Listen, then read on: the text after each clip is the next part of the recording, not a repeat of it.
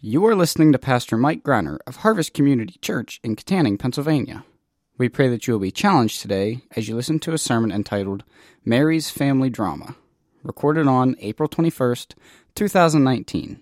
For more information, check us out on the web at harvestpa.org. Let's join Pastor Mike as he preaches.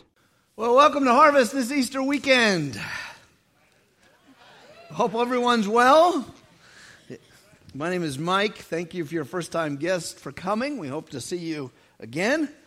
At Harvest, we work to increase the health and size of God's church everywhere, and it's very exciting to think that God has expanded His ministry among us so that there are 6 different Easter services this weekend in 4 locations, including one in Freeport on Sunday night. But it goes even farther because this weekend we're excited to know that there is another congregation beginning up, Redemption Church in Lower Borough, which has as its core about 40 of our own folks from Harvest that have launched out, and some other folks from other churches. And so that's exciting. They're launching their public service this weekend. And we're also excited to know that another church that we think will bring health, called Vintage, is opening 2 campuses on Easter, one in Moon Township and one near Station Square. So that's exciting to know that 3 different places that before this week didn't have a healthy church in those spots. I mean, there might have been other healthy churches, but there's 3 new healthy churches for folks to go to. So that's exciting. That we get excited about that. I hope you're praying for those 3 churches. Yeah, that's worth cheering about. As Christians, we're concerned about the origin of life. People normally think when we talk about the origin of life, we're talking about evolution or the Big Bang, and all those things are interesting to talk about and worth pursuing.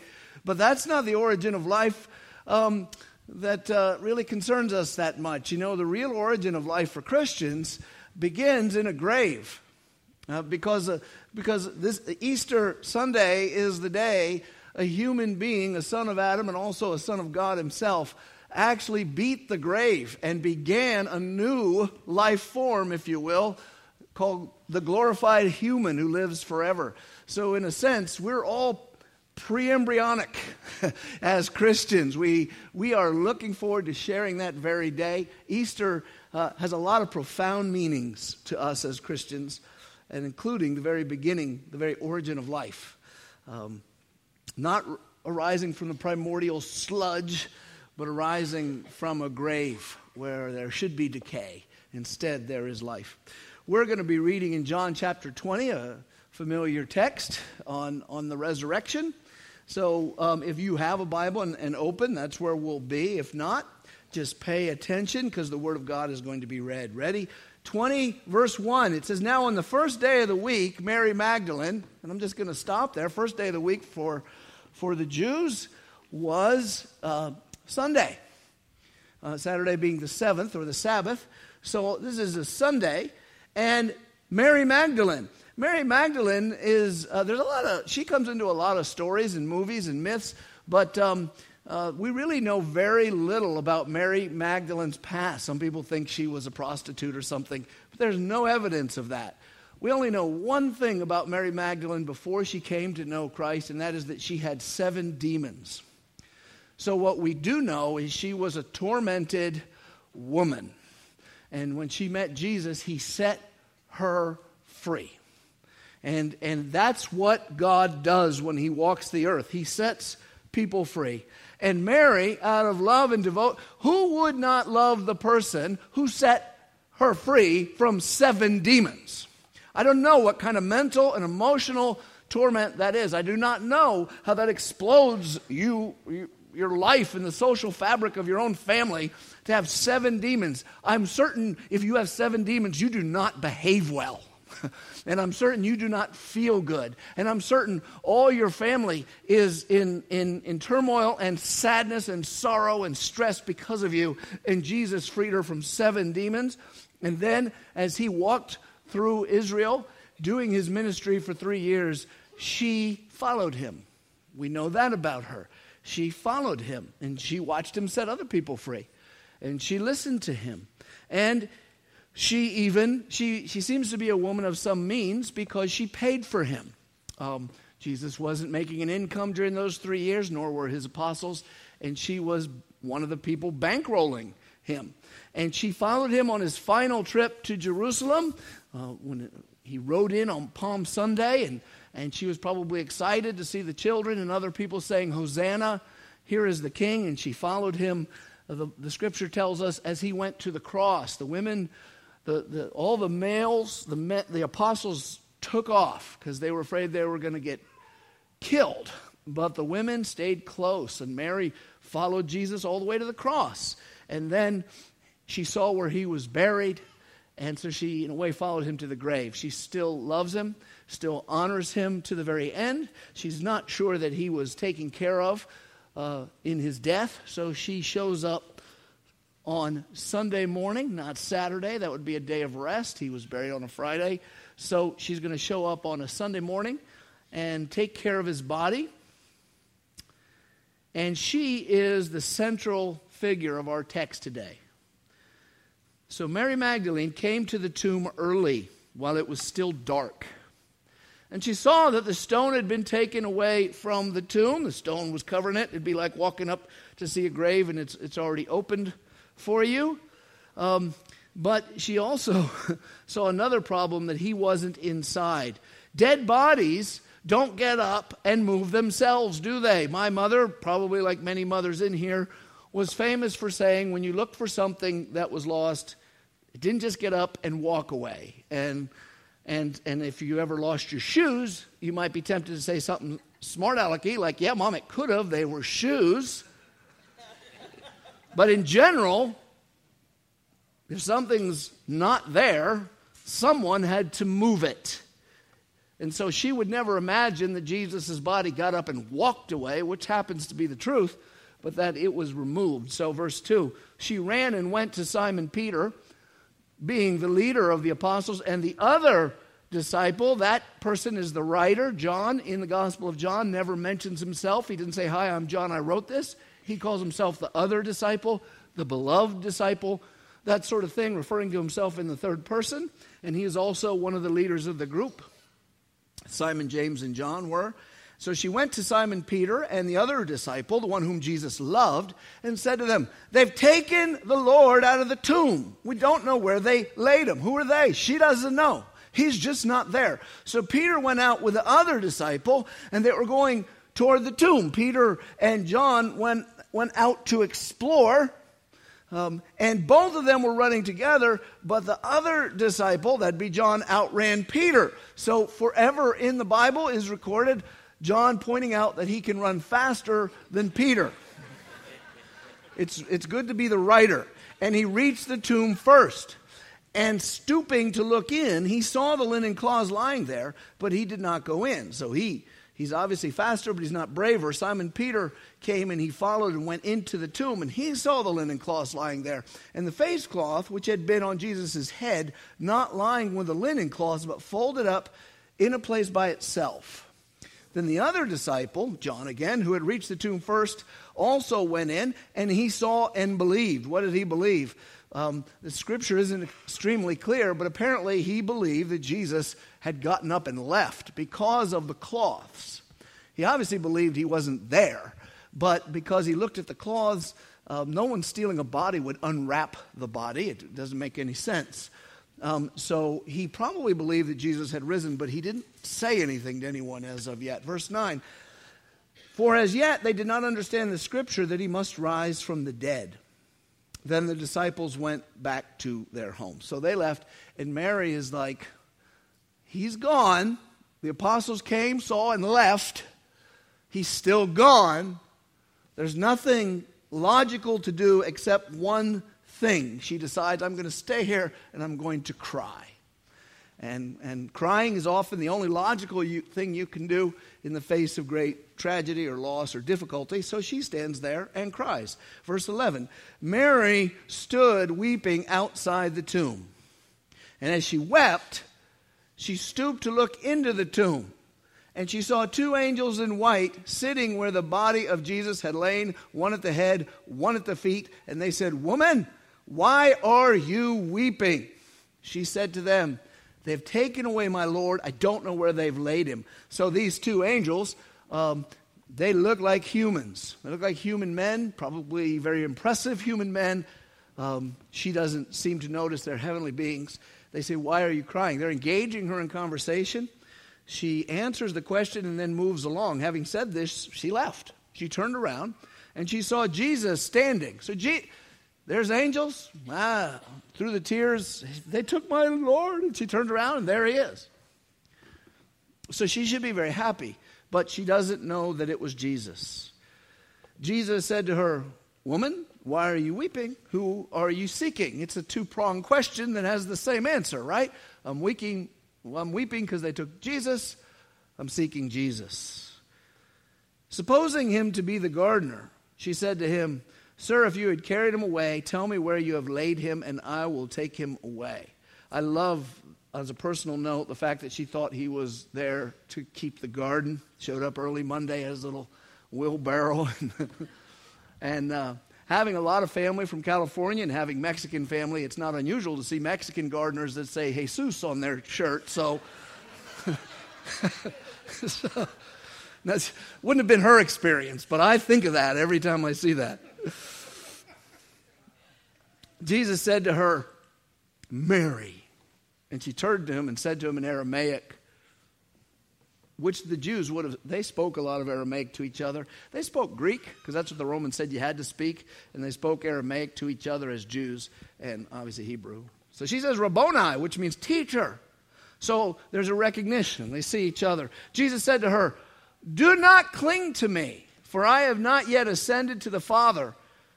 But go to my brothers and say to them, I am ascending to my Father and your Father, to my God and your God." Was there other conversation at that point? We don't know, but I'd assume there was more than just these two sentences. But the Bible writer just tells us what he knows or what he thinks we need to know. And the important part is Jesus gave her instructions.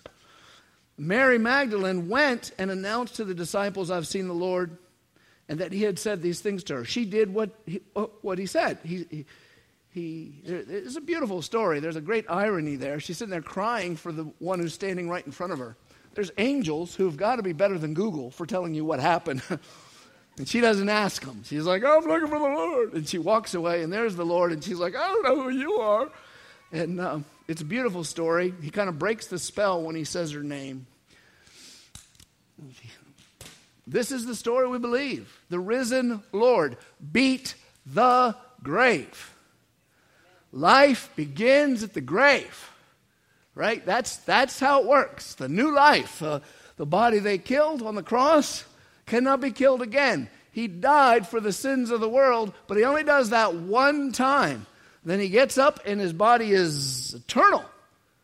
And he's promising us a similar body, which we will have too. So this is the miracle. I want to make 3 observations regarding the text this weekend. Here they are. 1.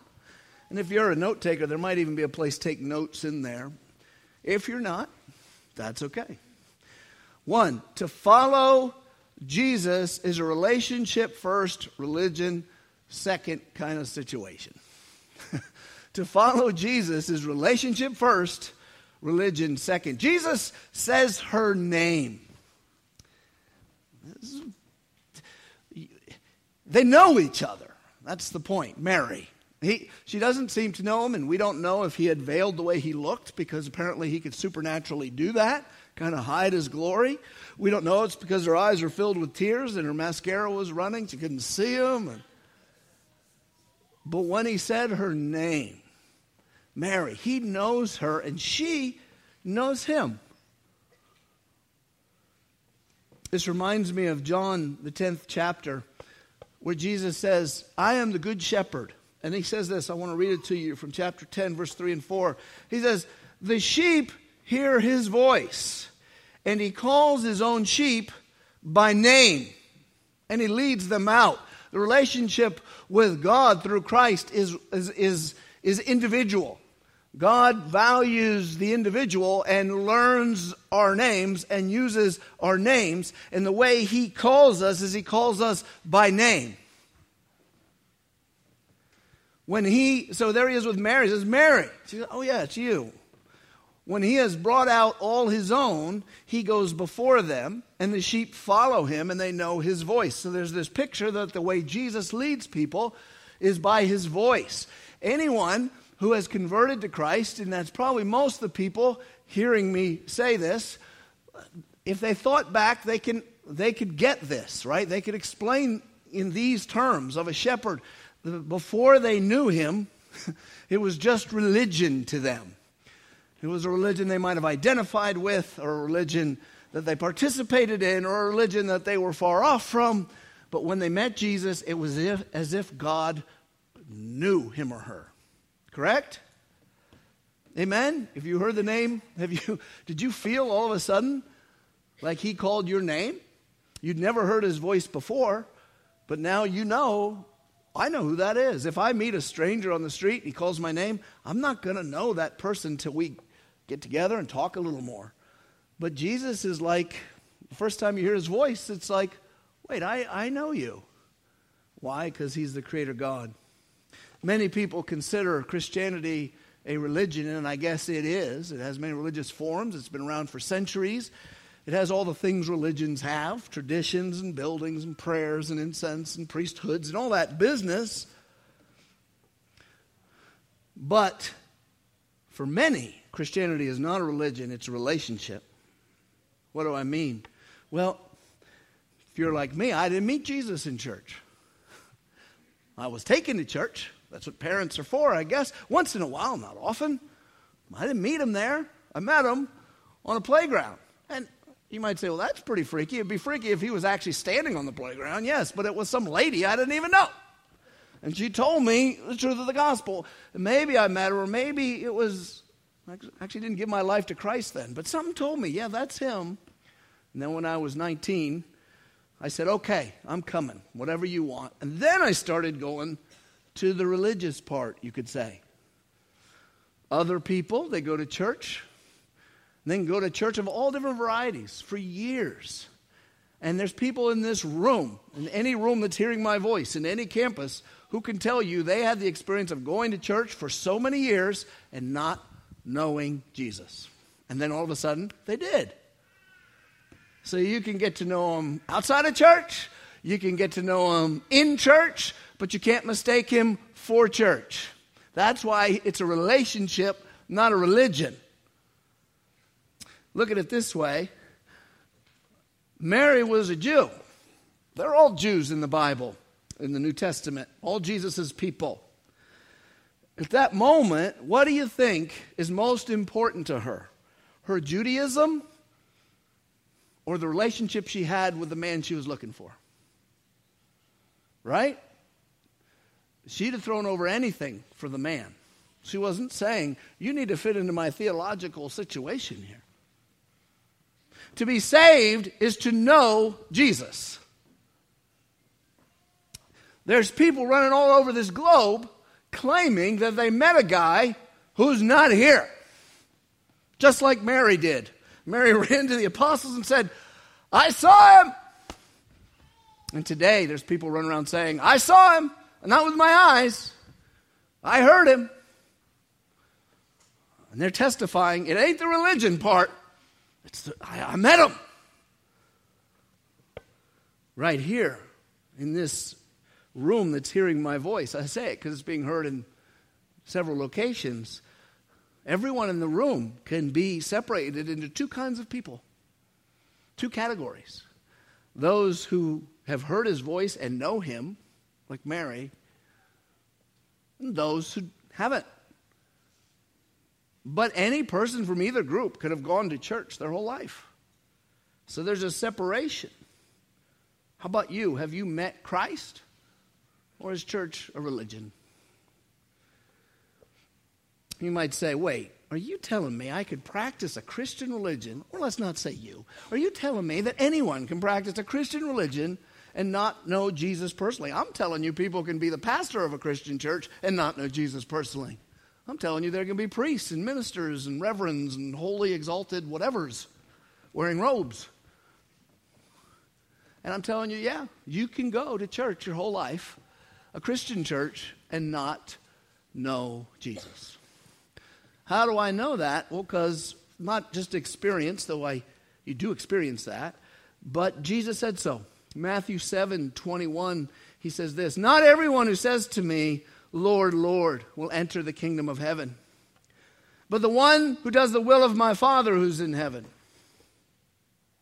On that day, and that day is Judgment Day, the big day for everybody. It is appointed to man once to die and then the judgment. There is a God. He did make us. We do have a purpose. He will call us up at the end of all things and say, let's talk about your life. And on that day, many will say to me, "Lord, Lord, do we not prophesy or teach in your name?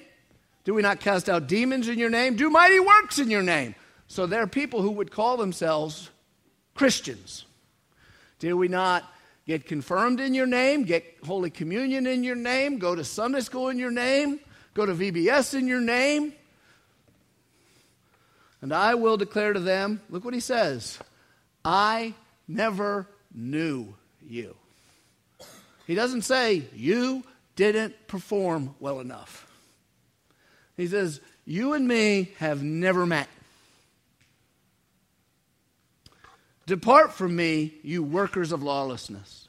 You see, God doesn't want religious people, and he's not impressed with religion. He made human beings. There's nothing we can invent. There's no ritual we can come up with, no incense that smells so good, no prayers that are so devout, no candles we can light, no Sunday school schedule we can keep. All these things we invent that he goes, "Wow, you're awesome. Got to let you into heaven." He only lets in people he knows personally and who know him personally. What about you? Before I met Jesus, I had some religion. The lady who told me about the gospel of Jesus, the good news of Jesus, that he died for my sins and I could have them all forgiven, I asked her, "But I'm a Catholic." I said, "Would I still be? What does that make me?" Now, it doesn't have to be Catholic. I could say, "But I'm a Methodist. But I'm a Lutheran. But I'm an Episcopalian." See, I had a religion, but I hadn't met him yet. Once I heard him call my name and turned and followed him, till then I was relying on the wrong thing. What about you? Are you relying on the wrong thing? Do you rely on your religion? Perhaps the religion of your family? Or have you met him? Second observation I want to make about this text is Jesus points Mary and the apostles to the ascension. That's another event. The cross, crucifixion, that's an event. It happened in time. And then there's the resurrection. It's an event. It happened in a moment. Well, there's something called an ascension, which no one has ever done but Jesus, where he takes a glorified body up into heaven. So, we don't know what the scene was like because we don't get a lot of details. All we get is a couple of sentences, but I'm figuring Mary grabbed hold of her Savior. She's probably a hugger. You know, some ladies, they're just huggers. They just make you feel good and warm, and I'm thinking she's got hold of him because he says, "Don't cling to me, woman." So, now, if you're a woman who's not a hugger, that's okay. You be the way God made you. But I think Mary was grabbing hold of him and said, "Oh, it's so good to see you again." She probably was planning out the next camping trip. You know, we're going to go out and heal some folks and camp and what not. And he's like, "Woman, don't cling to me." I don't think he minded her touching him. But he wanted not to point backwards to the resurrection, the cross, or the ministry that happened before. He wants her to look forward to another event that's going to happen. Verse 17, one more time. Jesus said, "Don't cling to me, for I have not yet ascended to the Father.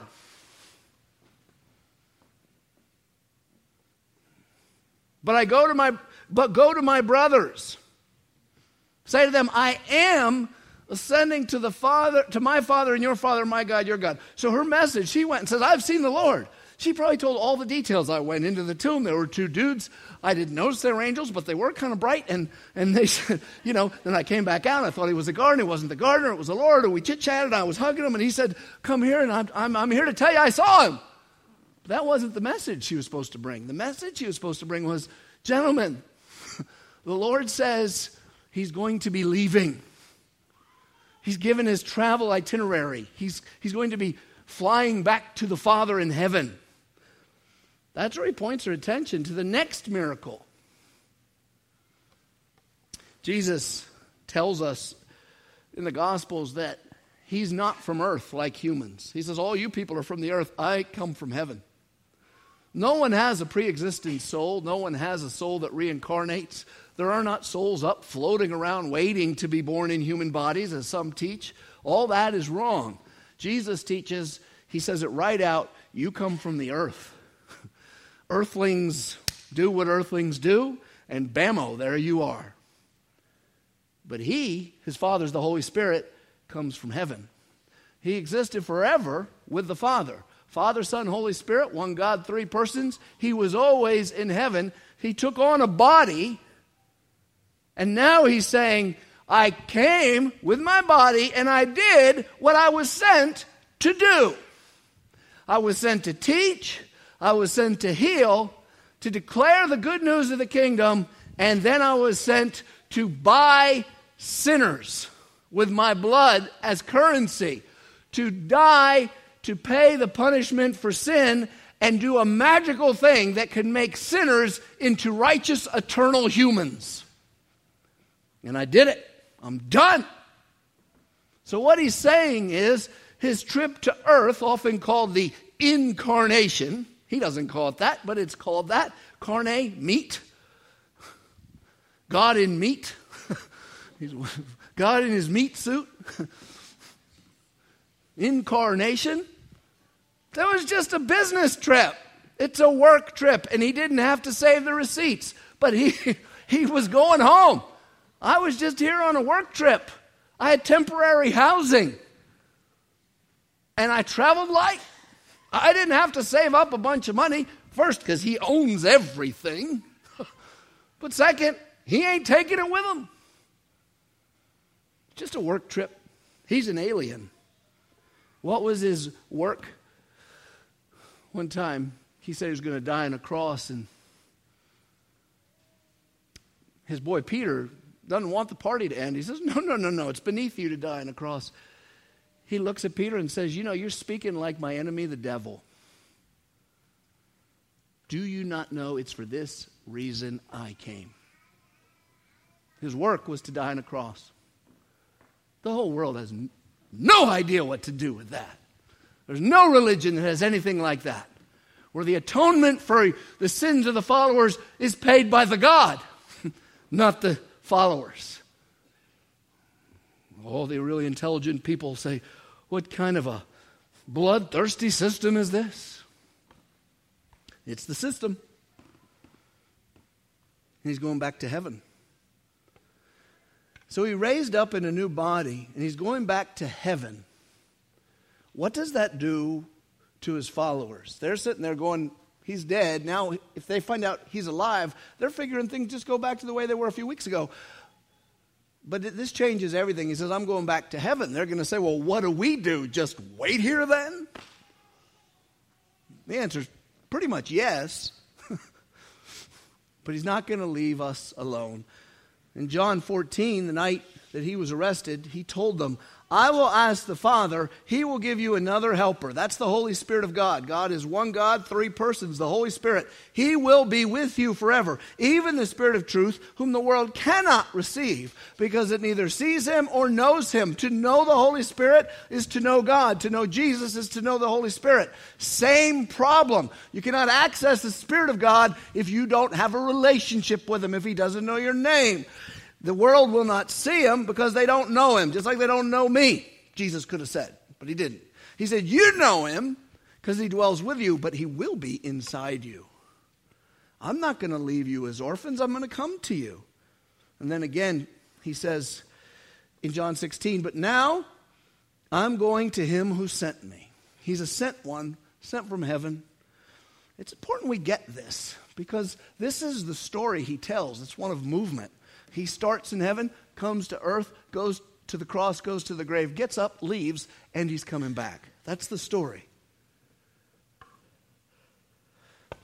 Nevertheless, I tell you the truth, it's to your advantage that I go away. For if I don't, the helper won't come to you, but if I go, I'll send him. He's saying, you will be better off after I go to the cross, pay for your sins, and resurrect and go back to heaven, because then you're going to be able to receive the Holy Spirit of God in a way human beings have never been able to. We've had faithful followers of God for centuries who have not experienced the Spirit like you will. He will indwell each one of you, just like you're all the most important person in the world.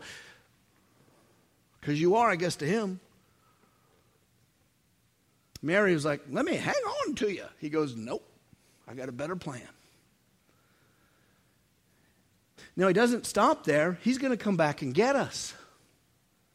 He's going to come back. He says in John 14, let not your hearts be troubled. Believe in God, believe also in me. In my Father's house are many rooms. If it weren't so, would I have told you that I go to prepare a place for you? If I go to prepare a place for you, I'll come again and take you to myself, that where I am, there you may be also. So the plan is he's going to ascend, and he did 40 days later, and that's where he is now, and Mary is in the in-between time.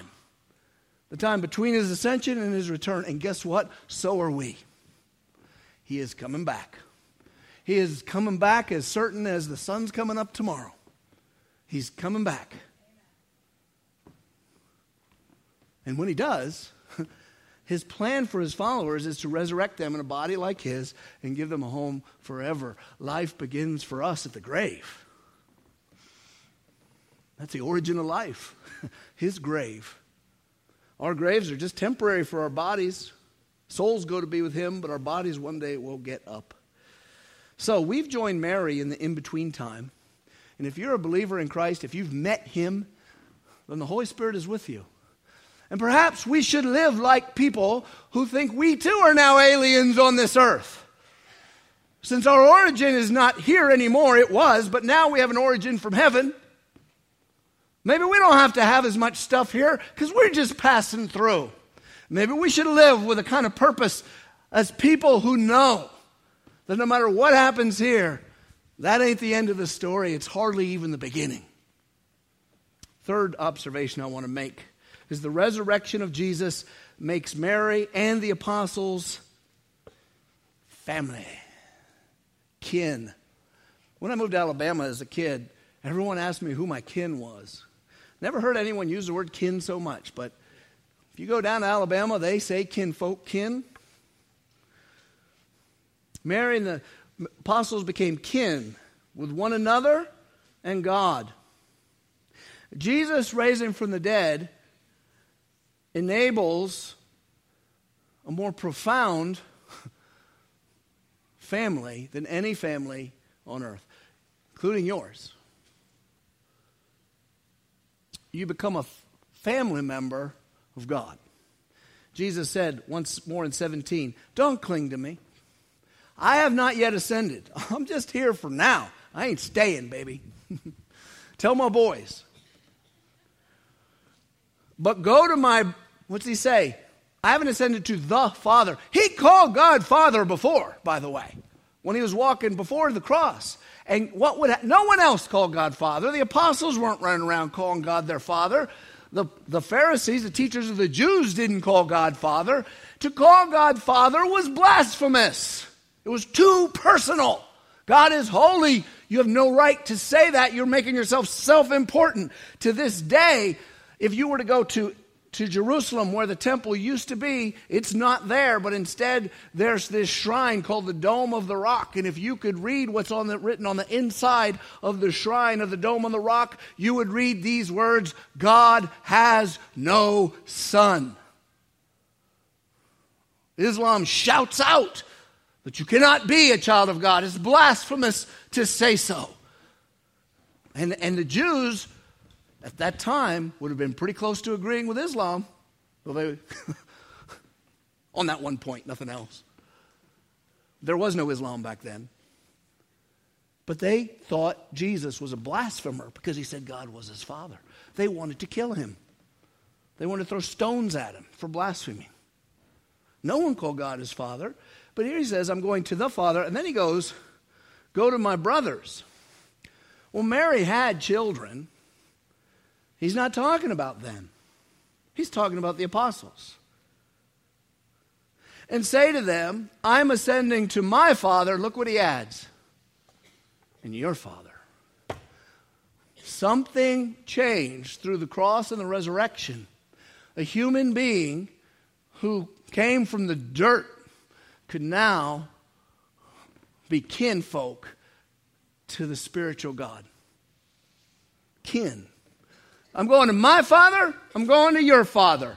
And just in case you don't know who I'm talking about, I'm going to my God and I'm going to your God. He has a way of equalizing us, bringing the Son of God comes down, and he's much greater than us because he's God. He's without sin. We are not God. We're human and we have plenty of sin, but he's washed us clean by the blood on the cross. And now he says, now that that's done, you have a whole new range of possibilities as a human being. Now, I'm going to pull you up to where I am. You can have a resurrected body like mine, and you can have God as a father like I do. Now, that may be just too much good news to comprehend. I cannot comprehend it. I was sitting there thinking about it before I came up here and thought how frightening it is to think about God loving me for eternity. But then I figured, if he can make me feel pretty peaceful with right now, he'll make me feel peaceful with eternity. But it's hard to imagine God as Father. The transfer of souls from this world that, as Jim Morrison said, no one gets out alive. We just all go to the grave and become food for worms. And then we're risen up to be judged for our sins, which is not heaven. To go be transferred from that into having a soul that's family with the Holy One. The resurrection made that possible. Because he lives, I live. Because he lives, you live. There's a mystery that I cannot explain, but I can tell you about it. But I can't explain it. And that is that when you meet Christ, your life is gone and you get new life. That's why I can't explain it. I don't know the mechanics of that, but I know it's true. Look what it says in Colossians 3. For you have died. How can I be dead? I don't know, but spiritually, you're gone, washed away. And your life is hidden. Where is it? It's with Christ in God. And then it says this, when Christ, who is your life, my life is Christ's life now. I'm dead, Christ is alive in me. Then you will appear with him in glory. So that's that future event. Easter is not a sitting still kind of moment. It's not even a looking back kind of moment. It's a looking forward kind of moment. When Christ, who is your life, appears, you will appear with him in glory. That's a promise. Either it's true or it ain't. Either the Bible's true or it's a lie. But if it's true, that's good news. And it is true. Jesus is my life. He's the Son of God. And now we're family. We're kin. We're kinfolk. I'm loyal to my kinfolk. I really am. And probably most of you are too. Right? I got a certain standard for people who have the same genetic relationship, right? I mean, that's different from my standard to other humans. It's natural to love your family with more loyalty. My brothers are all married now. It was a time when that wasn't true. They marry a woman. She takes their name. She's my kin. It don't matter how we related before, but now she gets special treatment from me because she's kin. And her kids are my kin. It's just the way it's supposed to be, right? Well, God is more loyal. And I'm his kid. And so are you if you know him. You might say, well, what if I know him, but I'm not his kid? I'm like a neighbor. You don't, because I'm a little afraid of him. I'd rather just be a neighbor that he's good to. No, it's either you're his kid or you don't know him. He doesn't have a third relationship status. I'm not as bad as Hitler, but I'm all right, but I'm not his kid. I'll take the third status. It's not there. And though I don't understand it,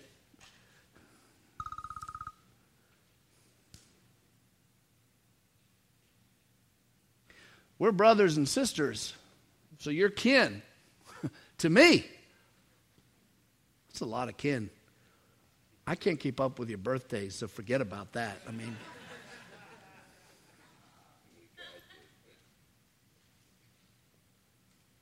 but I know this. And if you haven't met Jesus yet, your demons are still with you. If you haven't met Jesus yet, your sins are still on you. If you haven't met Jesus yet, you're not kin. Just like I wasn't once. You're not family of God. And when he returns, you will not be happy to see him. Because it's appointed to man once to die, and then the judgment. One time you get to die. That's what the Bible says. You do not get to come back again and again and again with a recycled soul. So, other people believe that. You should respect it. I respect them. I don't respect that belief. Heck, it doesn't even make any sense. There's 7 billion people here. There's a lot more souls than there were back when that kind of idea was invented. Here, it's appointed to you once to die, and then the judgment. And since we're all sinners, you will not stand well in the judgment. But why would you want to? Here's the truth. A historical man, Jesus Christ, came to this earth to show you who God was, to show you what he's like, and to save your soul, to invite you into the family. Not through religion. I'm not saying you got to be the perfect church member. Through meeting him. You say, well, I could be an awful person. Do you think Mary with 7 demons was a sweetheart? Could you imagine if she was your 4th grade teacher? Teacher stole our lunch again! And she poked me in the eye! She's got demons, honey.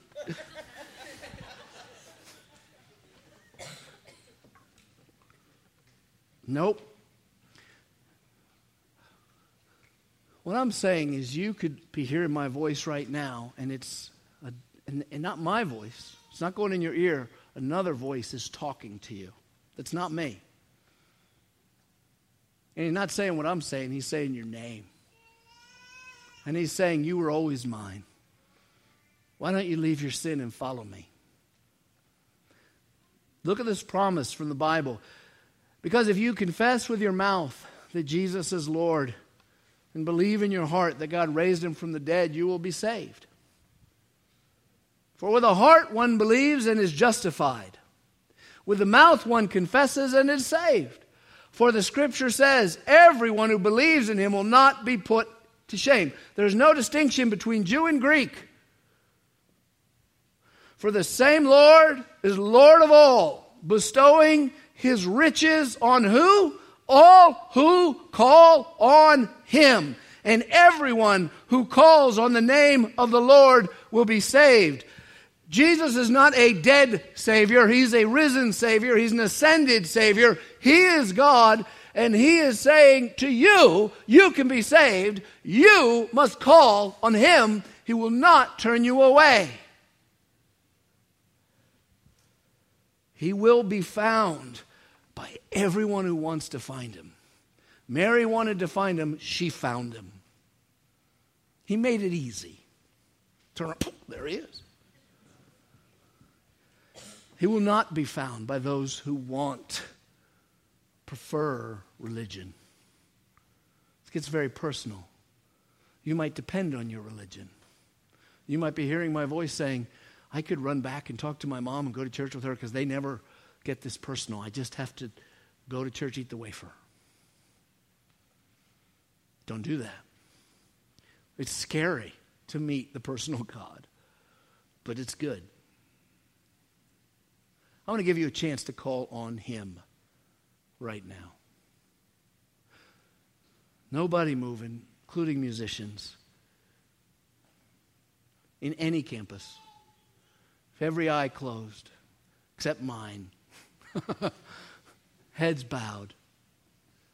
If you want to pray and call on the name of the Lord today, this day, raise your hand. Now, they've all closed their eyes. I see one.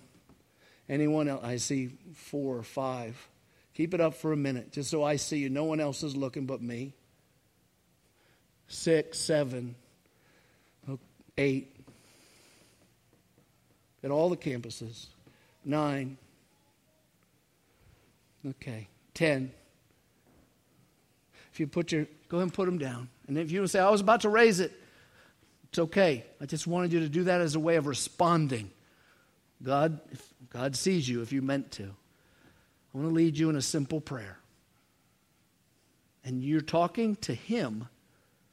So if these words work for you, you say these to God.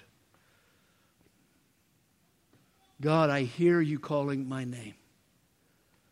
I believe, Jesus, that you came to earth to save, that you raised from the dead and you're coming again. Now say this to Him in your heart. Will you please include me? Will you please save me? I will follow you like Mary. In Jesus' name, amen. Thank you for listening to this sermon from Harvest Community Church. We invite you to join us at any one of our 4 campuses located in Kittanning, Petrolia Valley, Indiana, and Freeport. For more information, check us out on the web at harvestpa.org.